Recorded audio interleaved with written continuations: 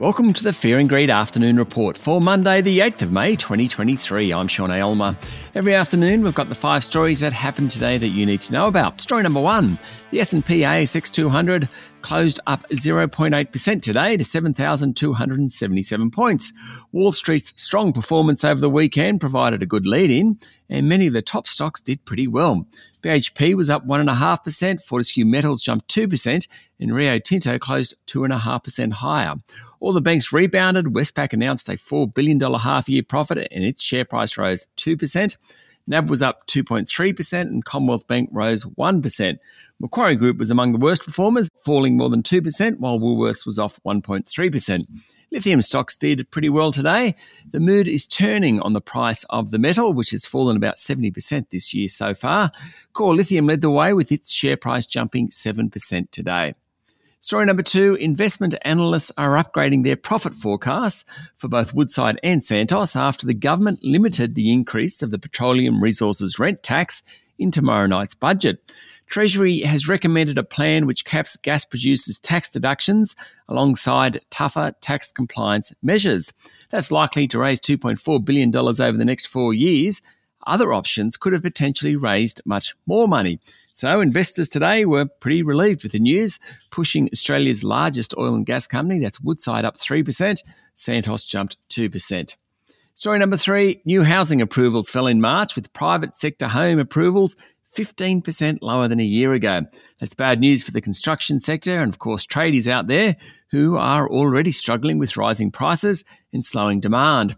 The trend in approvals has been sliding for 6 months, and during March there were some big drops in Tasmania, South Australia and Queensland. Western Australia was the standout state after a big rise in approvals. New South Wales and Victoria were also slightly positive. Staying with the Bureau of Statistics, the number of new owner-occupied first home buyers jumped 16% in March after reaching a 5-year low the previous month. They're still about 22% lower than a year earlier. Story number 4, rare earths miner Lynas has lost its appeal in Malaysia against new rules which will force it to move all refining of radioactive materials offshore.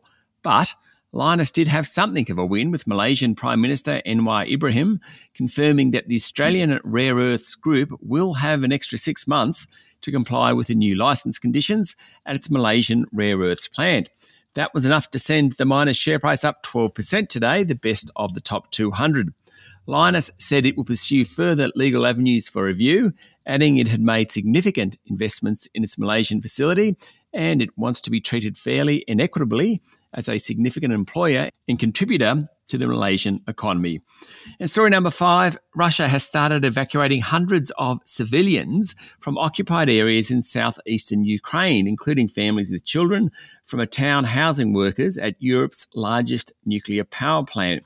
The evacuations that started over the weekend come as Russian officials accuse Ukraine of stepping up drone strikes on its territory and in Russian-occupied Crimea, according to the Financial Times. Russia, in turn, has in recent weeks increased its own drone and missile attacks on Ukrainian cities. The partial evacuation of 18 frontline settlements is officially due to increased fighting in the area, but analysts are worried it has something to do with the nuclear power plant, which Russia has controlled since March last year. More than 1,500 people, including 632 children, have so far been relocated from 2 frontline cities and 5 districts. That's it for the afternoon report for Monday, the 8th of May, 2023. Michael Thompson and I will be back tomorrow morning with the Tuesday edition of Fear and Greed. I'm Sean Aylmer. Enjoy your evening.